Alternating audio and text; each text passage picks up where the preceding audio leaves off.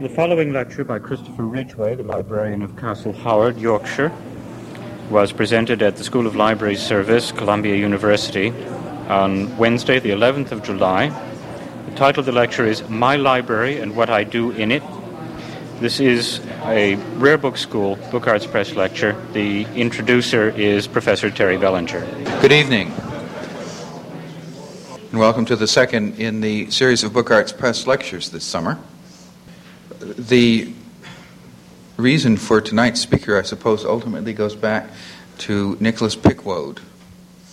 Some years ago, many years ago now, I received a letter which I shall always cherish from Nicholas Pickwoad, which said, I am contemplating lecturing in America, and so many of my British friends have told me that I'd better get in touch with you, that though I see no reason for this whatsoever, I am knuckling under to the pressure. That was the start of a new career for our Nicholas. And in the fullness of time, a letter came, somewhat more polite, but along the same lines, from Christopher Ridgway, saying, I am a friend of Nicholas Pickwoad, and I don't quite understand why I'm writing this letter, but here I am. And here he is, Christopher Ridgway, talking about what he does for a living at Castle Howard. It's a great pleasure to welcome him back.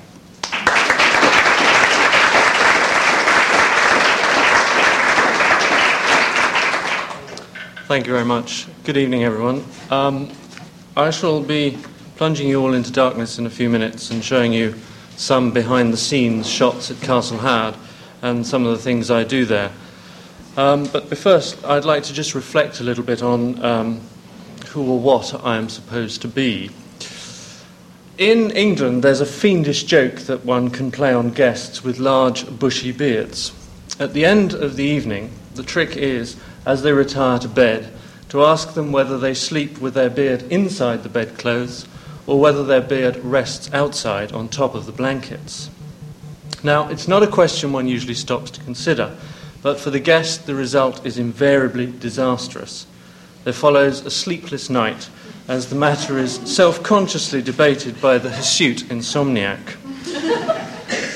Well, I raise this anecdote not because I am a member of such a vulnerable fraternity, nor indeed because I have fallen prey to such a joke, but I raise it because of late I have been preoccupied by an equally baffling and self-reflexive form of inquiry. Who or what is a country house librarian?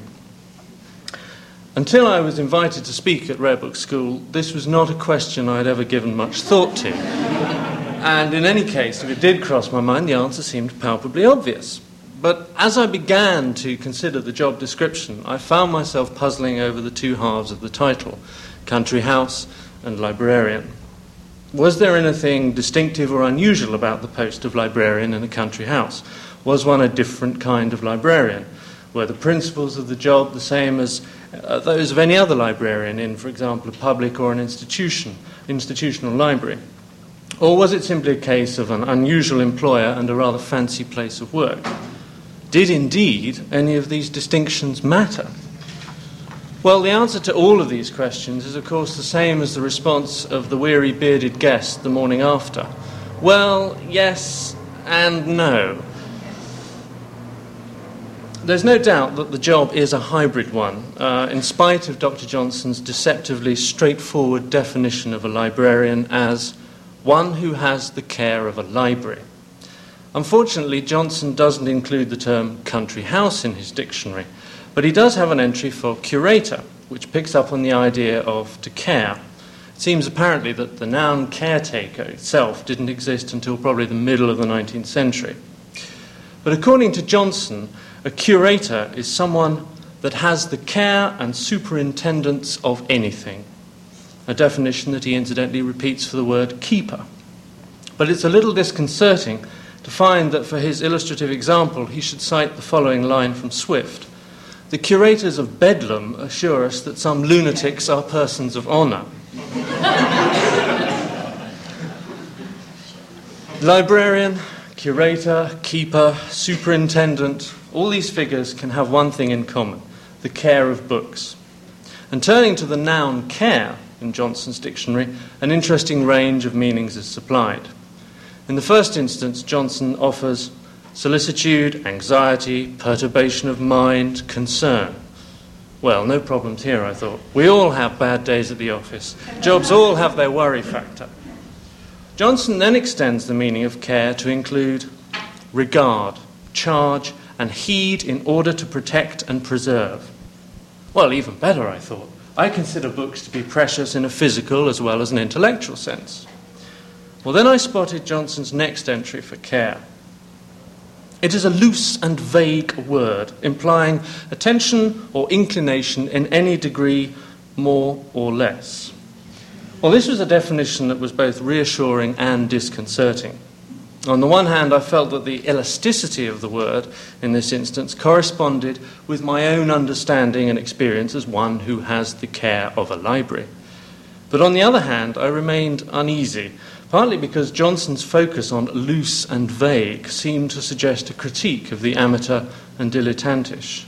The tone of the entry has a kind of censoriousness to it.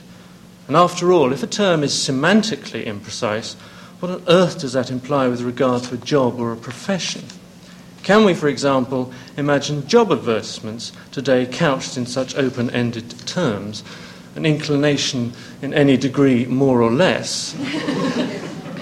Well, fortunately at Castle Howard I answered no advertisement because there wasn't one, and I replaced no predecessor because there was nobody to replace. The job was more or less invented on the spot, following a written inquiry on my part to the family concerning their books. I had visited Castle Howard as a tourist, and unlike my companions that day, my inclination and attention had been less towards the collections of furniture and paintings and china in the rooms, and more towards the collection of books which were manifestly in disarray. I wrote to the family. I didn't expect a reply, and a reply came: come and speak to us.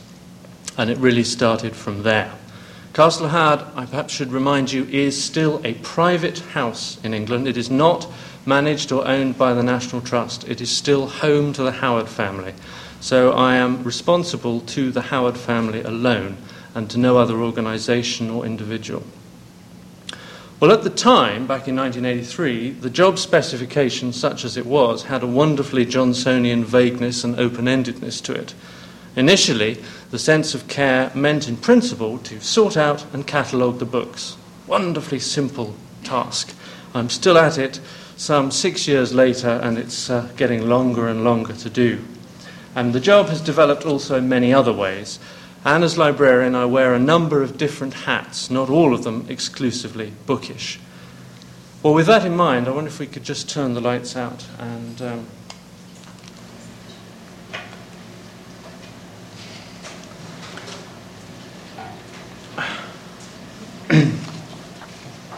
Well, I leave this first silhouette here for you just to consider. This actually is a silhouette of Gibbon and Lord Sheffield. But bear this in mind, if you like, to be the equivalent of the librarian and the country house owner. Who exactly is who, and what are they saying to each other? Are they indeed as anonymous and blank as that? Historically, indeed, country house librarians are shadowy figures, and they flit intermittently in and out of a house and its book collection. In some senses, they are an indulgence, not directly related to the economic machinery of a house and an estate. Indeed, I recall shortly after my appointment being introduced to a neighbouring landowner whose first words were, "Good Lord, how can they afford a librarian?" Well, I like to think now that places like Castle Howard cannot afford not to have a librarian. Although librarians have rarely been a continuous feature in the way that an agent, a head gardener, gamekeeper or a forester have been in the traditional running of an estate. Indeed, those in charge of the chattels in the house, usually known as a steward or a housekeeper, would probably have concerned themselves almost exclusively with the quotidian running of the house. But having said that, it must be admitted that country house librarians, although a reasonably rare species, have always existed and still do exist in a variety of guises. And perhaps they're more common than one might think. Today, Blenheim, Longleat, Chatsworth, Hatfield, Hokum, Bowood, Belvoir, Alnwick, Burley, Arundel and Castle Ashby, to name but a few, all employ someone whose responsibilities include the care of the library. However, this individual often goes by a different name or title, such as archivist, keeper, curator, administrator, publicity officer, or even education officer. These individuals may work full-time, but often they're employed on a part-time basis. Sometimes they're retired people, sometimes students. In some instances, the owner himself usurps the role and is himself an authority on the library. So, for example, at Alnwick in Northumberland, the home of the Percy family, book inquiries, as distinct from archive inquiries, are referred directly to the Duke of Northumberland.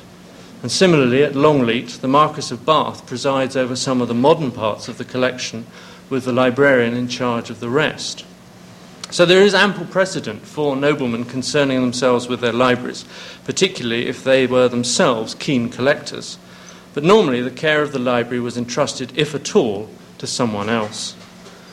And traditionally, such individuals in a country house might have been employed primarily for another purpose. For example, they could be the family tutor, or the chaplain, or possibly the local parson, or even the steward, as was the case at Castle Howard in the late 19th century, when Charles Duthie, a man of enormous energies, compiled a set of detailed inventories of the contents of the whole house.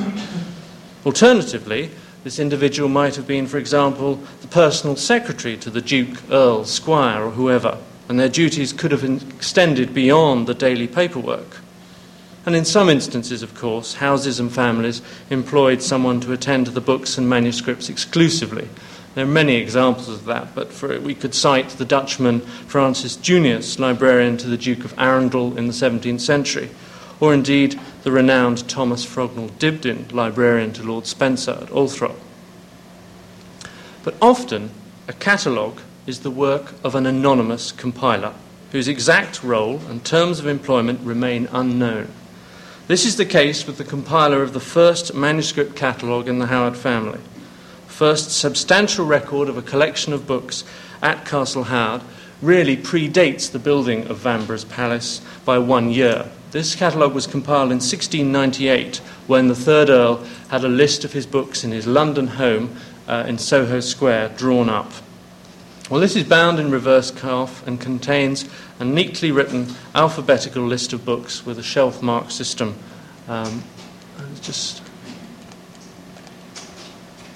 Shelf mark system that is explained at the front of the catalogue. And the account books for this period indicate that the third Earl paid £2 for the catalogue to be compiled, and that the anonymous compiler's duties also included some secretarial work, in addition to recording the 700 or so titles listed in this catalogue.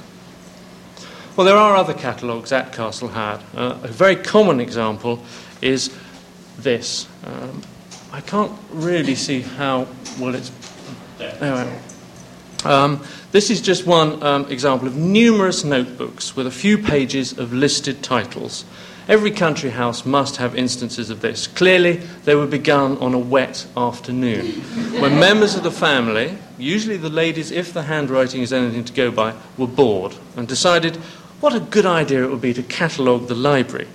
Well, after a few pages, their enthusiasm gives out, as they probably realise the enormity of the task, or far more likely, the weather improved or the dinner gong sounded. Had they been more determined to record the contents of the library, the family might have availed themselves of the services of a professional cataloguer.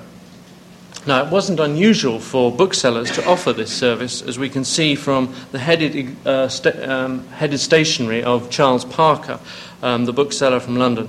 This is a bill of 1770, where the fifth Earl has purchased 9 titles, but I'm more interested in the blurb at the top. This states that Parker obviously sells all manner of books and stationery, but it finishes with the sentence, "and gives the utmost value for any library or parcel of books, libraries, digested, message cards engraved, etc." Well, the hint of gastric absorption in the word digested can function perhaps as a metaphor for Charles Parker's business acumen, or even as a description of the intellectual spin-off of the book trade. But its primary sense is more straightforward. And again, if we turn to Dr. Johnson's dictionary, he records the meaning as to distribute into various classes or repositories, to range or dispose methodically. Well, Well, of course, in this context, any catalogue Parker might have compiled would, in all probability, have been a terminal one, in the sense that it would have been a sale catalogue and therefore have signalled the disposal of parts of, or indeed the whole of the library. Fortunately, such was not to be the case.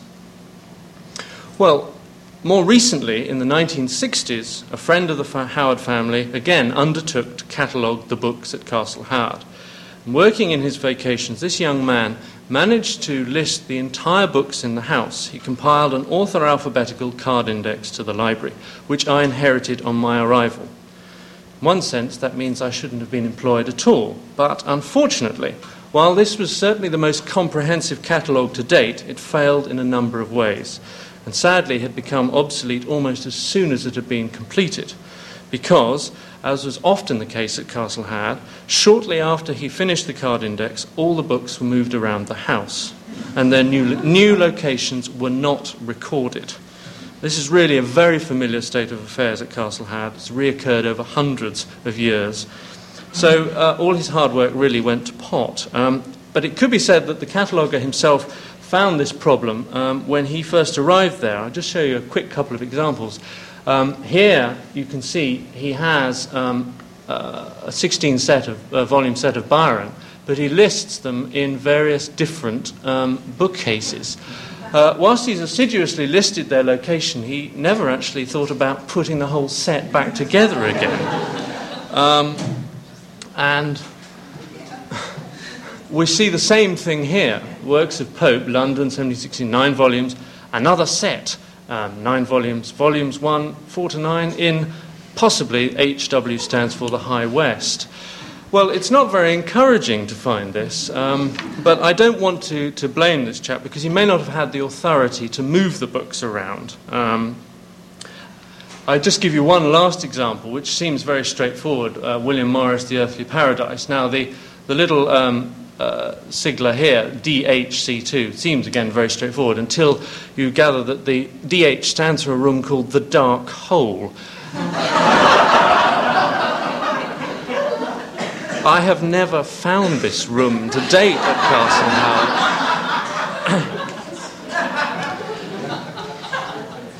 As I say, I don't want to criticise my predecessor because he may not have had the authority to move the books around, and I was very lucky in this respect in that I was given carte blanche from the beginning. But one can see from this catalogue quite clearly that no one really knew which books were where, if at all. And this roughly was the state of affairs I inherited when I arrived in 1983, faced with the mayhem of some 20,000 ill-organised volumes. What was different about 1983, though, was that suddenly books featured on the agenda. 1983 was the height of the post-Brideshead flush at Castle Howard. As part of the television contract, one of the rooms, destroyed in a fire earlier in the century, was rebuilt for the filming. At the same time, a second room was rebuilt, and this was designed to be the personal library of Lord Howard upon his retirement from the BBC that year. Now, my first task from Lord Howard was to be let loose in the house and to trawl through it for a selection of books for the new library. Thereafter, I was to assemble, sort out and catalogue the rest of the collection. And of course, this could only be done if they were given a fixed location, which I had the authority to go ahead and do. Now, Lord Howard, as one could see really from this rather bullish pose, was a man of enormous energies. And although he wasn't an avid collector, he was a man with a passion for books. And more importantly, he was someone who appreciated the depth and history of the collection at Castle Howard. He was also a man with a prodigious memory, and like all librarians I've met, he retained an impressive mental catalogue of the books. Indeed, once I was discussing general affairs with him, and he suddenly turned on me and said, "What do you intend doing with the Irish bindings?" Now, he had a habit of pouncing on you with questions like this, and I said, "What Irish bindings? I've never seen any." He leapt to his feet and commanded me to follow him. In his mind's eye, he knew exactly where these books were. Now, he wasn't in the best of health, and he was indeed quite a large man. And I had trouble keeping up with him as he marched to the other side of the house, leaving the private apartments and cutting a swathe through the bewildered tourists. He wasn't wearing his caftan that day, although he used to wear caftans earlier on in the 70s. But A quarter of a mile later, he burst into a small room where the house guides take their refreshment during the season, and which contained some bookcases.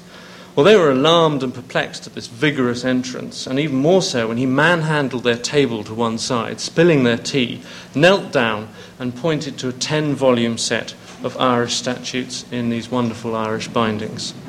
Now, it's a moment I won't forget, really, nor indeed do I expect will the guides forget it. And I was ordered to remove this 10-volume set, there we are, from this room to the private apartments in the East Wing, to a drawing room that is known sometimes as the Gold Library.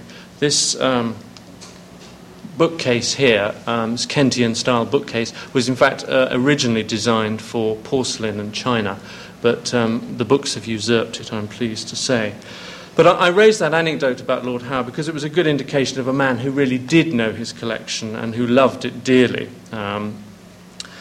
Well, my other memorable experience from this period, which I will just tell you about, is of a slightly more Gothic nature, and occurred in this rather gloomy corridor, which was lit in order to photograph it. I was working through a bookcase up here, one of the top bookcases in this West Wing corridor, and I had an encounter of a slightly more bizarre kind. I was stretching up to a set of books on the top shelf, and I was aware as I extracted the book of something furry or hairy moving through the air. My immediate reaction was one of muted panic because I do not like spiders. But I looked around me and I couldn't really see anything apart from the dusty book in my hand, until it was that I felt my tie seemed slightly heavier than usual. I inspected it, and clinging to the front of the tie at either edge were a tiny pair of claws, and underneath it I had disturbed a creature, this creature.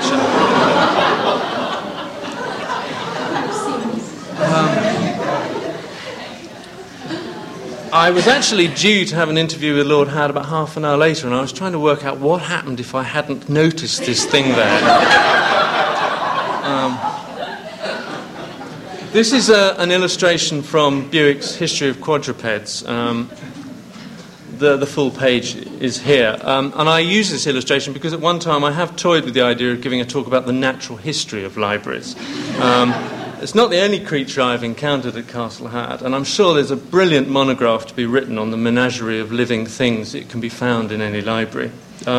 Incidentally, Johnson has quite a good definition of bats in his dictionary, although I have to disagree with his final words, which says, it never grows tame, feeds upon flies, insect and fatty substances such as candles, oils and cheese, and appears only in the summer evenings when the weather is fine. Well, this one appeared when the librarian was around and seemed to be feeding even on the book that I picked it up from.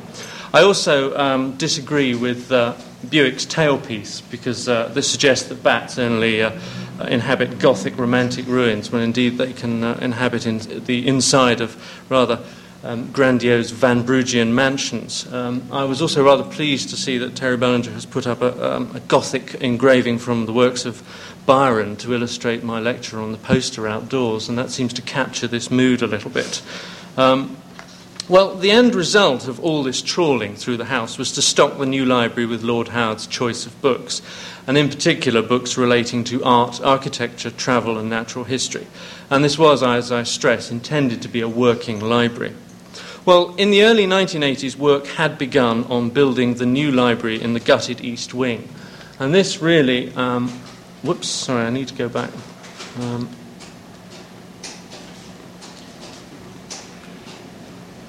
Is that in focus? I cannot see from here.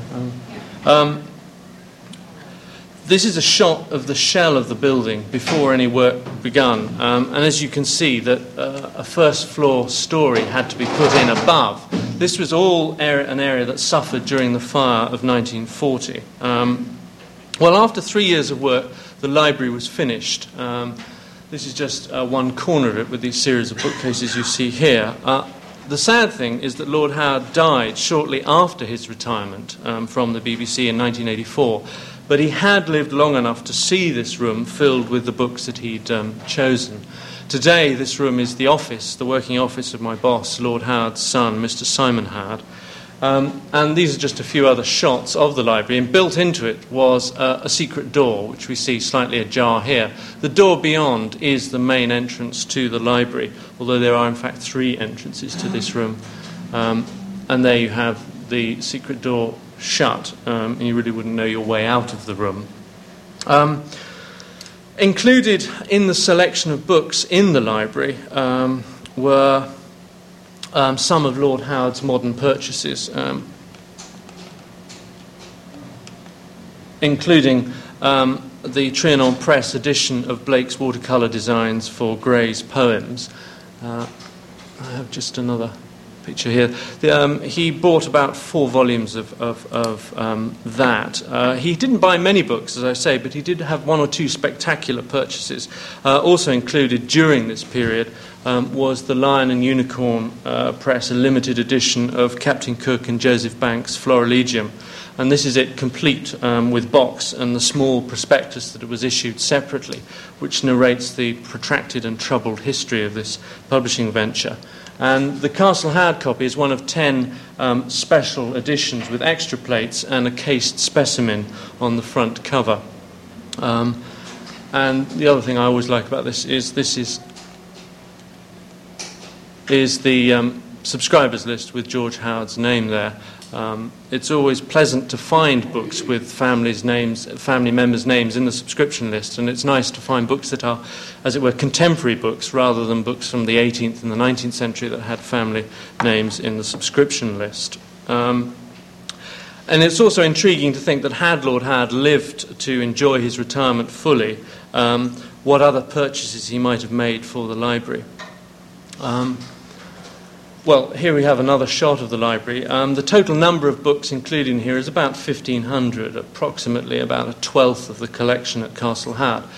The problem with this library, one problem is it looks very good. It's ornamentally rather fine, but there are certain practical problems, namely how to get up to the top shelves. A set of steps was commissioned to be built, but they somehow got forgotten about, and instead we have a rather antiquated but lovely set of steps from the 19th century, which here my part-time assistant is having problems trying to work out how to get into them.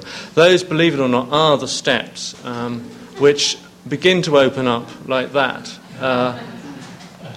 and you can see how pleased he is now that he's got them open. I do have to use those to get up to the top of the library. I'm not happy about doing it, partly because it's such a delightful piece of furniture, and I'm never sure whether something's going to break. So I tend to actually go and borrow a ladder from the housekeeper, which is not so exotic, I suppose. What about the rest of the books? Well, let me take you on a quick guided tour of the house, including some behind-the-scenes views. Much of the collection is housed in the Long Gallery in the west wing of the house. And those of you who have visited Castle Howard will remember this. This is towards the end of the tour, a 192-foot-long room, built in the west wing, which was added 50 years after Vanbragh's designs by the 3rd Earl's brother-in-law. Now, you can see that the bookcases line the west walls between the windows, and many people do assume that the Long Gallery is the library simply on account of the density of books and bookcases there. But the gallery hasn't always housed books. Here's a 19th century painting about 1804. You can see not a book or a bookcase in sight. But at some point in the 19th century, it was decided that this room really would be able to hold a lot of the books. So in 1826, the bookcases that are still there today were installed. And this is a lithograph from about 1850. You'll notice also that folio cabinets are there in the window bays. Beyond this middle section, which is still there today, is known as the octagon, and you can spy bookcases there, and then through to the north end of the Long Gallery. And indeed, this room obviously became known as the library for a short period, because by the end of the century, the east wall, too, had extra bookcases added into it. These were movable ones, as opposed to the ones on the west wall, which are fixed. And indeed, this magazine refers to the Long Gallery as the library, but that is an appellation that has long since gone. And a few modern shots. This is again from the octagon, where the 4 sides of it are lined with these large bookcases. This is looking back south down to the south front beyond. Another example of the Octagon bookcases. I apologise for this fungus round the top, but shortly after taking this, taking this picture, the local Ladies' Flowers Guild came and decorated the long gallery with some of their arrangements, and these were left behind. And then this is the north end of the gallery, which you exit through to the chapel. Again, I would say there are about 5,000 titles in the Long Gallery, comprising mainly of literature, history, law, classics, Italian and French books too. I spent a very long winter in 1986 adding new shelves to these bookcases because they were ridiculously underfilled, and it was essential that I maximise the space available. So I had new shelves built in order to house an increasing number of books there. But if the picture I've painted so far suggests a degree of permanence in the locations of the book collection throughout the house, then one needs to think again. It's not really the whims of each generation that have been responsible for the mobility of the books around the house, but in recent times an event far more catastrophic. During the Second World War, Castle Howard played host to a girls' school which had been evacuated from the city. They managed, perhaps it's a little unfairly to put it this way, but they managed to set the place on fire. This was not, I hasten to add, the result of enemy action. People think that it was the result of enemy action. It wasn't. Indeed, the irony was that the authorities were extremely worried that the glare and glow from this fire was so great it would attract enemy planes who were bombing Hull, some sort of 50 miles away. The dome was lost up here, and something like 23 rooms were burnt. Again, a few examples of the sheer damage. This is the Great Hall, which today, if you walk through, you would have difficulty believing that it once looked like that. These are the remains of the cupola that have crashed down below. And obviously the effect upon the context of the house was disastrous. Indeed, all the ornamental plasterwork or wallpapers that had been there were obviously incinerated, together with a great number of treasures that were in the house. For example, this is just a shot, an outside shot. You can see here the gutted windows, empty windows, and no dome, which was the state of affairs until the 1960s when the dome was rebuilt. But among the treasures that were lost, this was known as the Canaletto room, a pre-fire photograph. Now, a number of these were burnt. This Reynolds portrait wasn't, because between the taking of this photograph and the fire, it had been moved to another part of the house. That's still there. But a great deal of this furniture and some of these bronzes would have suffered, obviously, in the fire. Similarly, this dining room in the south front, which was two rooms knocked into one, specially done so for the visit of Queen Victoria in the 1850s, completely incinerated. If you bear that vista in mind, that was the same vista after the fire, looking right down the south front. Obviously, everything's been cleared, and it's in exactly one of these kinds of shells that the new library in the 1980s was built. But a great many rooms on the ground floor and above remain in this condition today, as I'll be showing you. A lot of people don't realise that when they go around the house. And one of the main consequences of the fire was, with so much of the building being open to the skies, those treasures and chattels that had survived had obviously to be redistributed throughout the house to safer places. And it might sound ironic considering the size of Castle Howard, but there was an immense pressure on available space. And of course the books suffered in this operation. If we just look again, this is a picture of the south front today. This whole range here is still burnt and is simply a storage area. The whole of the building is re-roofed, with a sort of permanent temporary roof.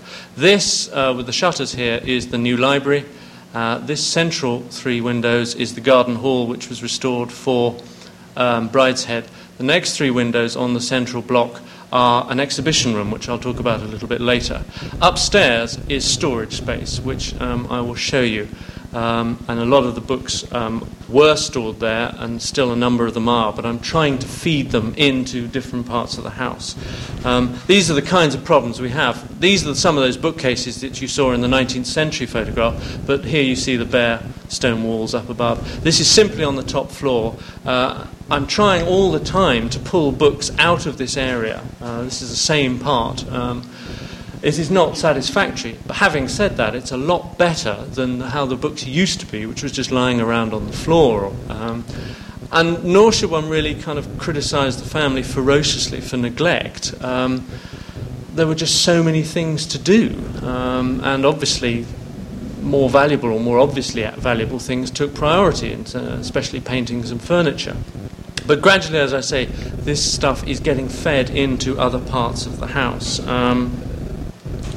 So I feed them into all available corridors and passageways. You can see the sort of miscellany of bookcases along this passageway known as the Oak Landing. So not only am I faced with the task of, if you like, finding the books, putting volumes 2, 3 and 4 back together with volume 1, but I'm trying to make the maximum use of shelf space available. And so I'm trying to store books in every available nook and cranny. And similarly, downstairs, we see here, this is a bookcase, a glass-fronted bookcase, which was intended originally, a whole series of these along the corridor, to house china. But within the last 30 years, the books have managed to usurp these cases, and we can store a lot of books down here. That, again, is my temporary assistant. Now, only a few books were really damaged in the fire in the sense of being incinerated, although some did suffer water damage, partly because of the fireman's action, but some of the books that were thrown outdoors to escape the fire landed on the lawn, which sounds a great idea until, of course, it started to rain. It was a massive elemental pincer movement, the fire and the rain, on the collection. But generally, over the years, the book collection has received very little attention. And consequently, since the early 1980s, I have a volunteer conservation program which has been in operation with visits twice a week from these volunteers belonging to the English Association NADFAS, which is known as the National Association of Decorative and Fine Arts Societies. On bad days, we call NADFAS by another description. These ladies are trained by Nicholas Pickwoad and his assistants, so that ensures that the books do not, as can often be the case, suffer more harm than good in the course of treatment. And again, despite the premium on space in the house, I managed to squeeze this room out of the family for a permanent base for their operations.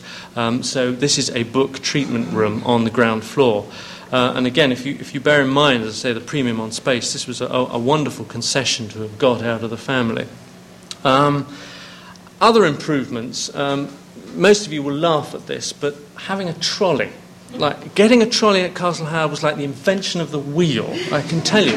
I'm sure this is no big deal to most of you over here, but whilst we move ahead rapidly in some areas at Castle Howard with computerisation and so on, it's these very elementary things that get left behind. So we have this trolley here which saves the ladies scurrying backwards and forwards with 2 books at a time from their treatment room to the bookcases. It's also worthwhile bearing in mind that, of course, the distance from this room to, say, the north end of the gallery and back again is about a quarter of a mile.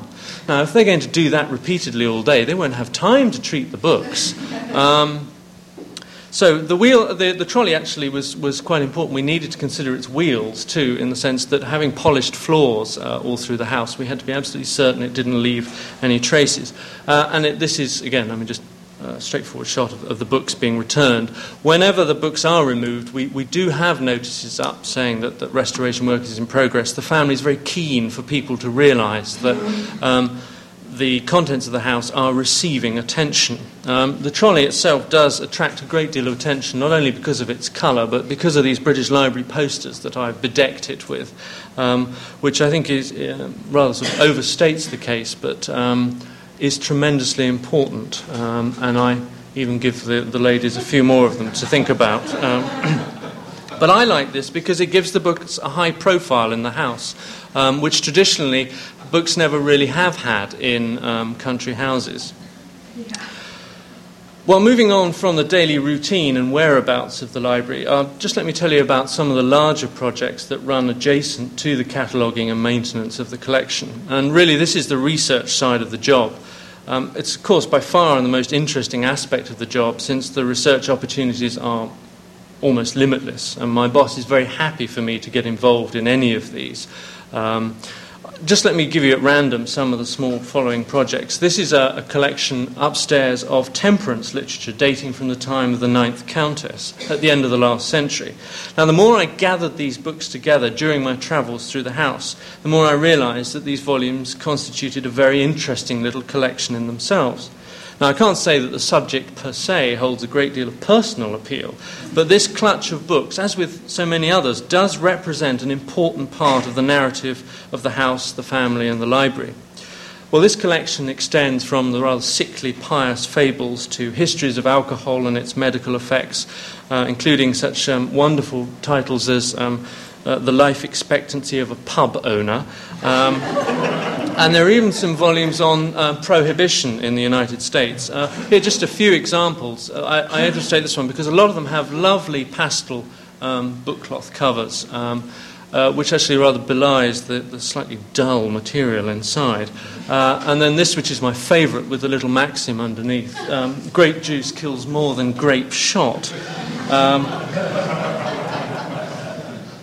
I know at least one person who would not agree with that in the audience. I also found this wonderful, a whole bunch of pledge cards from the Blue Ribbon Army. I pledge my word and honour, helping me to abstain from all intoxicating drinks. I gather that those are being handed out at the reception afterwards for you to all fill in. Responsible for all this was Rosalind Howard, 9th Countess, a formidable woman, although in this photograph it's hard to say whether the flower arrangement behind her isn't more formidable. She was a lifelong supporter of teetotalism, was president of the National British Association for Women's Temperance. She was also a champion of women's political rights. Well, that's just one area that I'm involved in at the moment. Adjacent to that bookcase is this one, which is some of the collection of children's books, dating mostly from the 19th century, again from the time of the 9th Earl and Countess, who had a large family of 11 children. Now, not only are the children books delightful in themselves, but the volumes are richly inscribed with signatures and messages from each member of the family to each other on various occasions, Christmas, birthdays, and Easters. And indeed, when one of the children perhaps died young, you see another signature taking its place, becoming the property of the next child. So those themselves tell a fascinating story. The other reason that they're so interesting is that George Howard, the 9th Earl, was himself an artist. And they knew a number of the artistic figures of the day, including Holman Hunt, Burne-Jones, William Morris, Walter Crane. And so it's hardly surprising that the house should contain so many examples of these individuals' work. Well, again, as these books were gathered together, it became apparent, but here was another wonderful constituency in the collection. I'll just run through a few, again, almost random examples. Here, Walter Crane, and we have a number of his books, some of which were personally dedicated to the 9th Countess. And these are full of really wonderful, interesting detail and narrative. I just give you my favourite two shots here, which is Pothook's career. You see he stops at the fence here, and that's what happens on the other side. And then amongst this is Doyle's illustrations to William Allingham's In Fairyland, with its really vibrant colour wood engravings executed by Edmund Evans. Here we see this. The wonderful thing was that 2 days before I left to fly out here, I found another 2 copies of this book. I'm still finding books at Castle Hill.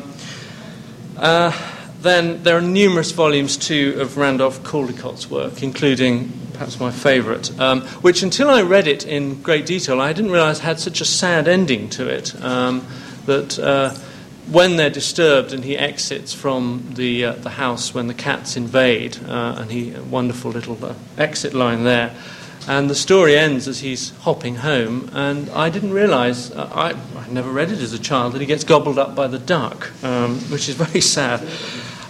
Amongst all the other children's books, I mean, you can find examples with illustrations by Lear, Rackham, Dulac, Greenaway, Morris. I mean, it goes on and on. But I show these pictures not simply because they're delightful in themselves and perhaps welcome at the end of a full day's class, but because we are hoping to exhibit these at Castle Howard in the near future, with a special emphasis upon these books being children's books for children to look at. Of course, adults love looking at children's books, but we'd like to think that children would look at these because, of course, they're probably very unfamiliar with a lot of these, as indeed I found myself. There are plenty of other things that occupy their visual attention today, but we are hoping to have an exhibition of this. And I was very interested to hear in my seminars this week talking about, in fact, the physical positioning of things for children to look at in exhibitions is terrifically important, and that's something I hadn't taken on board. And we need to make sure that the cases or whatever are there for children to be able to climb up and have a look at safely. Just the last example, which again is Charles Bennett's illustrations to Aesop. Now this is one of many editions of Aesop in the collection, and another small project I've been working on is the tradition of illustrating Aesop. And again, we're hoping to hold a small exhibition showing that from the examples in the collection, which range from the 17th to the 20th century. And again, these are just some examples. I think this is a tremendous picture with this really wonderful hare here, which predates Tenniel's rabbit in Alice in Wonderland by 6 years. Of course, in Bennett's hands, these fables became wonderful vehicles for satirical comment on Victorian manners and greed and hypocrisy. And then my favourite one, which is the dog and his shadow, which cleverly recalls on the wall here one of the early 17th century designs with the traditional way of depicting that fable. Well, before leaving the children's and illustrated books of the 19th century, it's perhaps appropriate to close with a mention of the Ninth Earl's own publication.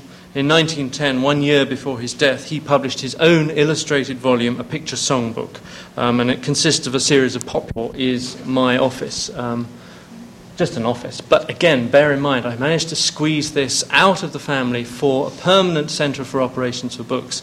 All in all, I'm gradually taking over the house for books, and that's how it should be. They're simply housed in here are current periodicals, but some of the more valuable books which I felt shouldn't have been in open cases in the public rooms. Again, security was non-existent when I arrived, and we had to take great care of that. This is adjacent to the new library, so that whole area of the house is now devoted, if you like, to books. Inside this are also some, my office are bound collections of Piranesi prints and some ornithological and architectural books. But perhaps the most exciting item in the office is this manuscript, which I found quite by accident 2 years ago among a pile of books in a remote part of the house. And this is a hitherto unrecorded copy of Edmund Spenser's prose treatise, A View of the Present State of Ireland. The hand is early 17th century, and the copy may have been a companion one to a royal copy for James I. Now, although I haven't had time to collate it, you can see how consistently neat the secretary hand is all the way through. I do know that the title page material alone is sufficient to make this a very, very interesting manuscript. The particular thrill, of course, of having found this was that I did my doctorate in Spenser, and so it's not every day you come across a new Spenser document. If we could just change the drum, please.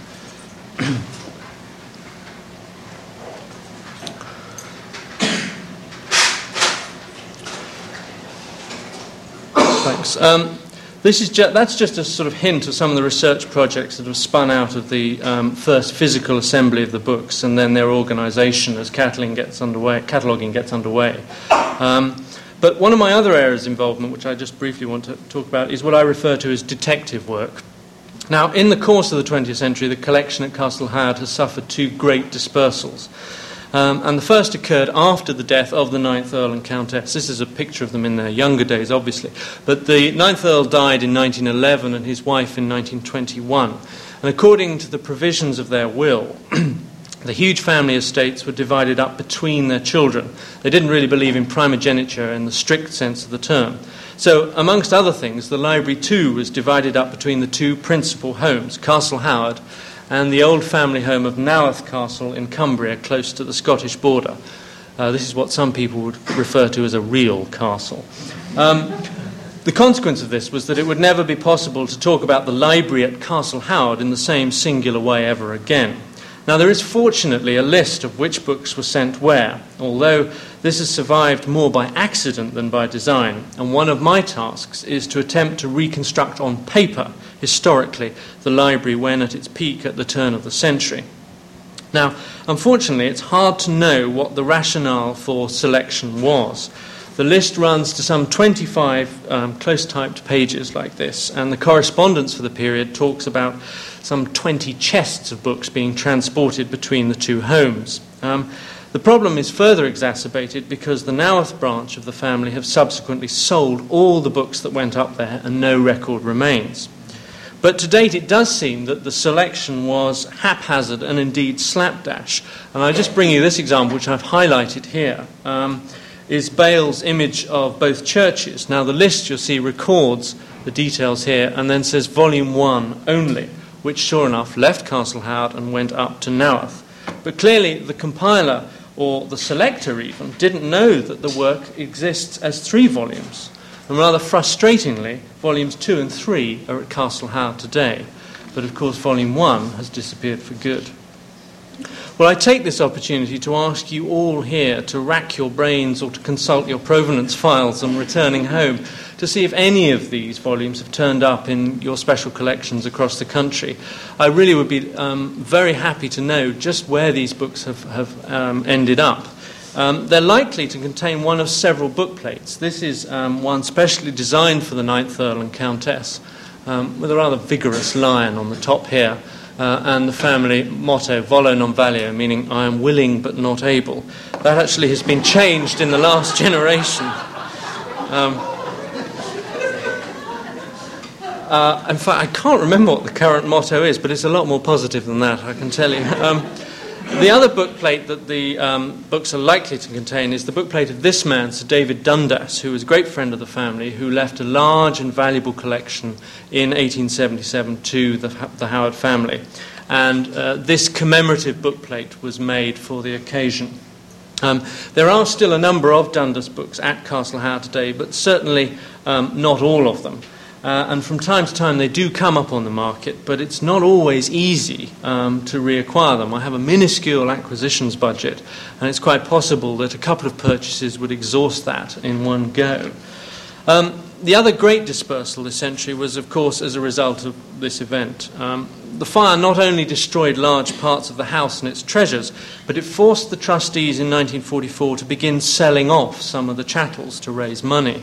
They panicked because half the place was open to the skies, 2 sons had died in the war, nobody really knew what the future was going to be like. Well, nearly 1,000 of the choicest and rarest books were dispersed in a sequence of 3 auctions at Hodgson's in London. This is just one of the catalogues. It's tragic reading, it really is. I'll just give you one example in here. This is some of the manuscripts that went. This is the 15th century manuscript with, Sir John Mandeville's travels and so on and so on and so on. £180.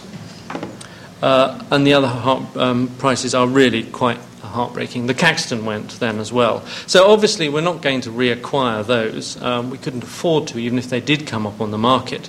But a lot of these, we don't know where they've turned up. I do know that the Gower manuscript is currently at Harvard.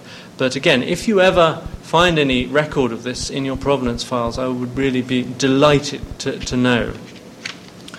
Well, apart from that, I'm also in the process of reconstructing on paper the Third Earl's catalogue, which I began with, compiled by that anonymous predecessor. This is a picture of him shortly after the building of Castle Howard. The Third Earl, of course, was responsible for the building of Castle Howard beginning in 1699. And there we see the catalogue title page again. What we hope between now and 1988-89, i.e. the tercentenary of this catalogue and the building of Castle Howard, to attempt to rebuild as much of the collection as possible. This is the distinguishing mark that we find at the front. This is from the first catalogue. This is from a slightly later one. So it is possible to track down these books that remain in the collection today and identify them against the list that we've got very neatly there. Now, I'm hoping to reconstruct that collection by 1998, or at least have an exhibition on the difficulties and indeed impossibilities of reconstructing it fully, because obviously prices are prohibitive. And indeed, some of these volumes are pretty difficult to identify. I mean, here, Cleveland's Poems, well, they could refer to any one of a number of editions, but we shall try at any rate. And I've also, in the last year, catalogued the residue of this man, Lord William Howard's library, who is an early ancestor of the family, who lived up at Naworth Castle, again in Cumbria.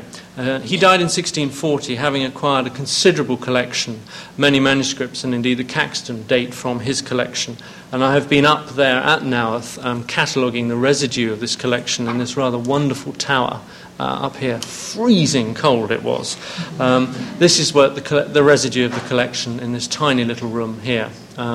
Really, again, about 180 books, no more. And again, I show you just an example of his signature, Will Howard, Noward, just in the hope that you might recollect it or you may go away remembering it.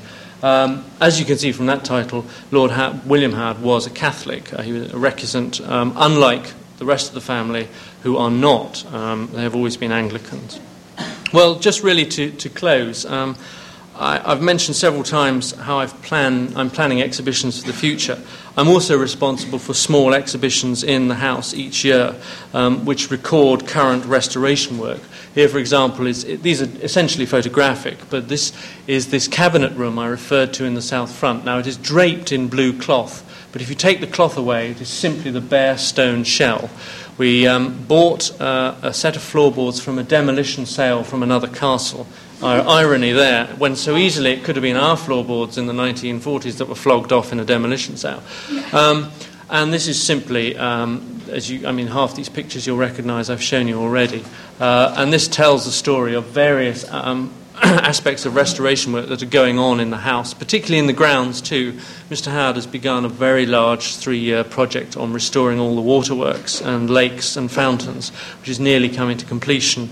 And I simply go around photographing a lot of this and blowing it up. And we have just a small photographic exhibition, which again gives the work going on in the house high profile, and it's amazing how visitors are very, very interested and like to know that. They often think that these places sustain themselves like some fairy building, but of course they don't. And this is the other side. Just here is a painting that we've recently had restored with a small exhibition about that. This painting shows the 7th Earl and his retinue when he was Lord Lieutenant of Ireland in the 1850s. When this painting was restored, 7 heads came back into view that had been painted out at a later date. This man, this woman, this man, and a couple of others. We don't know why they were painted out, but again, this is the sort of thing I'm set to do, to find out, research it, try and put some pictures together and tell just this little story. Okay, it's only one painting in a big 10,000-acre estate, but it makes an interesting narrative in itself. Similarly, we restored some William Morris wallpaper here. This is one of the few remaining rooms that had Morris wallpaper in it. At one point, Morris wallpaper was throughout the house. As you can just make out in the distance here, are photographic examples surrounding a grid plan of the house and showing how many different colours there were throughout the house. Well, again, we knocked a wall down in order to enlarge a room, but we wanted to save the paper, so we tackled the wall from behind, taking the brickwork away until there was just paper left, and then removed the paper and had it conserved, and now it's specially framed. We also got hold of the original Morris blocks and made some new paper to fill some of the blank spaces of the walls. So this is, again, another little exhibition. They're all over the house. Fortunately, they're sprouting up like mushrooms. And that, I think, is a good idea because people, as I say, are interested in what's going on. Well, that really is about all I have to say. I mean, there is plenty of work going on outdoors. I go out and photograph a lot of that. But again, with a view to coming back in, looking at our resources, trying to find out the history of things, writing it up, making exhibitions. And that obviously is one of the most exciting parts of the job. But I think, as you can see, it's a job that has many aspects to it. And I'm very fortunate to be able to have that job. Thank you for listening.